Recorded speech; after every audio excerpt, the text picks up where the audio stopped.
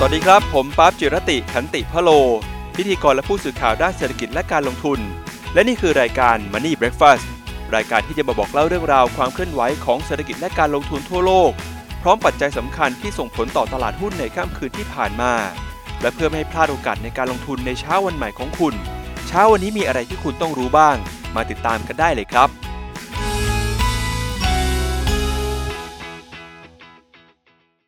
สวัสดีครับต้อนรับคุณผู้ชมเข้าสู่รายการ Money Breakfast นะครับกับผมปั๊บจิรติขันติพโลครับเช้าวันอังคารที่4ธันวาคมนะครับเรามาติดตามกันกับทิศทางความเคลื่อนไหวด้านการลงทุนทั้งในและต่างประเทศกันเมื่อวานนี้เป็นวันที่ตลาดหุ้นไทยปรับตัวบวกขึ้นมาได้ค่อนข้างสดใสนะครับบวกขึ้นมา 30.81 จุดหรือว่า 1.88% นะครับมาปิดที่ระดับ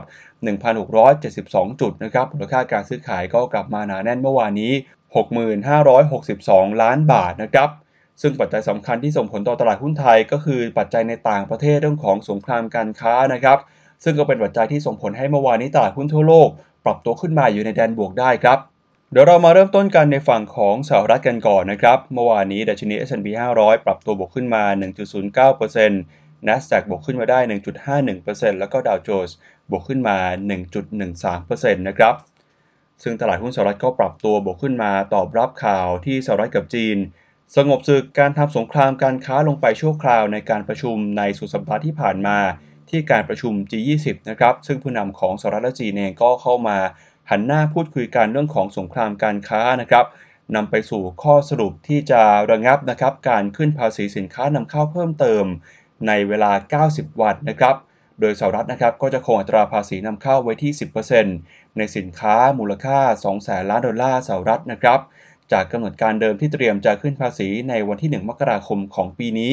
จาก 10% เป็น 25% นะครับก็ถูกระงับกันไว้ก่อนแล้วจีนเองก็บอกว่าจะมีการนำเข้าสินค้าจากสหรัฐเพิ่มเติมเพื่อเป็นการชดเชยนะครับทั้งสินค้าในกลุ่มอุตสาหกรรมเกษตรกรรมพลังงานนะครับซึ่งในระยะเวลา90วันนี้นะครับถ้าหากว่าทั้งสองประเทศไม่สามารถเจรจากันได้ก็มีโอกาสนะครับที่จะกลับมาขึ้นอัตราภาษีสินค้านำเข้ากันต่อไปครับแต่แล้วก็ตามนะครับตลาดก็ถือว่าข่าวการเจรจาที่เกิดขึ้นเป็นข่าวดีส่งผลให้หุ้นในกลุ่มอุตสาหกรรมนะครับในฝั่งของสหรัฐปรับตัวบวกขึ้นมาประกอบกับทิศทางของราคาพลังงานที่บวกขึ้นมาได้เมื่อวานนี้ก็เข้ามาหนุนนำหุ้นในกลุ่มพลังงานของตลาดหุ้นสหรัฐด้วยครับเดี๋ยวเรามาดูทิศทางของหุ้นที่ปรับตัวบวกขึ้นมาได้กันนะครับเมื่อวานนี้ก็มีทั้งหุ้นของ Boeing แล้วก็ Caterpillar นะครับซึ่งเป็นหุ้นในกลุ่มอุตสาหกรรมที่มีการอ้างอิงกับการส่งออกสินค้าในต่างประเทศของสหรัฐนะครับเมื่อวานนี้ Caterpillar บวกขึ้นมา 2.4% Boeing บวกขึ้นมาได้ 3.8% นะครับขณะที่หุ้นในกลุ่มรถยนต์ครับปรับตัวบวกขึ้นมาหลังจากที่ประธานาธิบดีโดนัลด์ทรัมป์นะครับทวีตข้อความหลังจากการพบปะกับประธานาธิบดีสีจิ้นผิงของจีนนะครับบอกว่าจีนได้ตกลงที่จะลดแล้วก็ยกเลิกการเรียกเก็บภาษีนำเข้ารถยนต์จากสหรัฐจากระดับปัจจุบันที่ 40% นะครับโดยหุ้นของ General Motors หรือว่า GM นะครับบวกขึ้นมา 3.9% Ford Motor บวกขึ้นมา 2% แล้วก็มี Fiat Chrysler บวกขึ้นมา 3.4% หุ้นของ Tesla ก็บวกขึ้นมาด้วยนะครับส่วนหุ้นในกลุ่มเทคโนโลยีก็ปรับตัวบวกขึ้นมาได้ดีเช่นกันนะครับมี Apple บวกขึ้นมา 3.5% Facebook บวกขึ้นมาได้ 0.3% นะครับ Netflix Amazon Alphabet ก็ต่างบวกขึ้นมากันได้ทั่วหน้าเลยทีเดียวครับนอกจากนี้นะครับทิศทางของราคาพลังงานที่ดีดตัวขึ้นมาได้กว่า 4% เมื่อวานนี้ก็ส่งผลทำให้หุ้นในกลุ่มพลังงานของสหรัฐนะครับปรับตัวขึ้นมาแรงเช่นกันหุ้นของ Chevron นะครับหุ้นของ ExxonMobil หุ้นของ Occidental Petroleum แล้วก็มี Devon Energy บวกขึ้นมาอย่างน่าสนใจเลยทีเดียวนะครับอย่าง Devon Energy ก็บวกขึ้นมาถึง 6.4% ครับมาดูกันต่อที่ตลาดหุ้นยุโรปนะครับเมื่อวานนี้ก็ปรับตัวบวกขึ้นมาได้ค่อนข้างดีเช่นกันตอบรับข่าวที่สหรัฐและจีนยุติการทำสงครามการค้ากันไปชั่วคราวนะครับซึ่งในฝั่งของตลาดแต่ละประเทศดัชนี DAX ของเยอรมนีนะครับบวกขึ้นมา 1.85% FTSE 100ของอังกฤษบวกขึ้นมา 1.18% CAC 40ของฝรั่งเศสบวกขึ้นมาได้ประมาณ 1% นะครับซึ่งอย่างตลาดหุ้นของเยอรมนีนะครับในช่วงที่บวกที่สุดเนี่ยก็คือบวกขึ้นมาได้ถึง 2.5% ในการซื้อขายภาคเช้าซึ่งหุ้นในกลุ่มที่ปรับตัวบวกขึ้นมาได้ดีก็มีอยู่2กลุ่มด้วยกันนะครับก็คือกลุ่มเหมืองแร่นะครับ Basic Resources แล้วก็มีหุ้นในกลุ่มรถยนต์ด้วยครับโดยในกลุ่มเหมืองแร่นะครับปรับตัวบวกขึ้นมาหลังจากที่มีการยุตินะครับการทำสงครามการค้ากันชั่วคราวหุ้นของ แอนโตแฟกสตานะครับเกรนคอร์แล้วก็แองโกลอเมริกันซึ่งเป็นหุ้นในกลุ่มเหมืองแร่นะครับปรับตัวบวกขึ้นมาได้กว่า 6% เลยทีเดียวส่วนกลุ่มยานยนต์นะครับภาพรวมก็บวกขึ้นมาได้ประมาณ 4% นะครับหลังจากที่ในกลุ่มยานยนต์มีการปรับตัวลงมาอย่างหนักตั้งแต่ต้นปีที่ผ่านมาจากประเด็นความวิตกกังวลเรื่องของสงครามการค้าที่จะเก็บจากรถยนต์ของยุโรปนะครับแต่พอมีการเจรจาสงครามการค้าสหรัฐกับจีนยุติลงไปได้ตลาดก็คาดการณ์ว่าจะไม่มีการเร่งรีบขึ้นอัตราภาษีนำเข้าจากรถยนต์ของยุโรปเช่นกันก็ทำให้หุ้นของยุโรปปรับตัวบวกขึ้นมาได้ค่อนข้างสดใสได้ทีเดียวนะครับ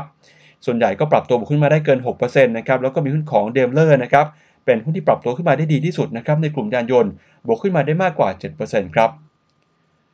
ขณะที่สถานการณ์การประท้วงในฝรั่งเศสนะครับก็ยังมีความวุ่นวายกันอยู่ล่าสุดรัฐบาลของฝรั่งเศสเตรียมจะประกาศภาวะฉุกเฉินเพื่อป้องกันเหตุการณ์จลาจลในประเทศหลังจากประชาชนแห่ออกมาประท้วงการขึ้นภาษีน้ำมันของรัฐบาล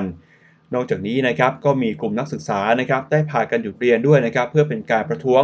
ระบบการศึกษาของฝรั่งเศสและเป็นการแสดงนะครับการสนับสนุนกลุ่มเสื้อกั๊กสีเหลืองที่ออกมาคัดค้านการปรับขึ้นภาษีน้ำมันและต่อต้านนะครับค่าครองชีพที่พุ่งสูงขึ้นโดยชาวฝรั่งเศสจำนวนมากได้ออกมาสร้างความวุ่นวายกลางกรุงปารีสในวันเสาร์ที่ผ่านมาโดยมีการจุดไฟเผารถยนต์แล้วก็อาคารนะครับรวมไปถึงการปล้นสะดมร้านค้าปะทะกับเจ้าหน้าที่ตำรวจแล้วก็ถือว่าเป็นเหตุการณ์รุนแรงที่สุดครั้งหนึ่งนะครับของปารีสตั้งแต่ปี 2511 หรือว่าในรอบหลายสิบปีเลยทีเดียวครับ ซึ่งเหตุการณ์ความวุ่นวายนะครับมีจุดเริ่มต้นขึ้นตั้งแต่วันที่ 17 พฤศจิกายนที่ผ่านมา โดยผู้ประท้วงนะครับก็พากันใส่เสื้อกั๊กสีเหลืองซึ่งก็เป็นเสื้อแจ็คเก็ตสะท้อนแสงเพื่อสำหรับความปลอดภัยนะครับที่มีอยู่ในรถยนต์ทุกคันในฝรั่งเศสแล้วก็ออกมายืนขวางถนนกีดขวางทางเข้าออกห้างสรรพสินค้าโรงงานด้วยเพื่อเป็นการคัดค้านที่รัฐบาลนะครับประกาศขึ้นภาษีน้ำมันและประท้วงค่าครองชีพที่สูงขึ้นครับ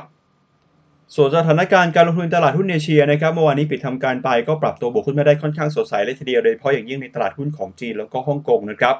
ดัชนีเซี่ยงไฮ้คอมโพสิตบวกขึ้นมาได้ 2.57% นะครับหังเส็งของฮ่องกงบวกขึ้นมา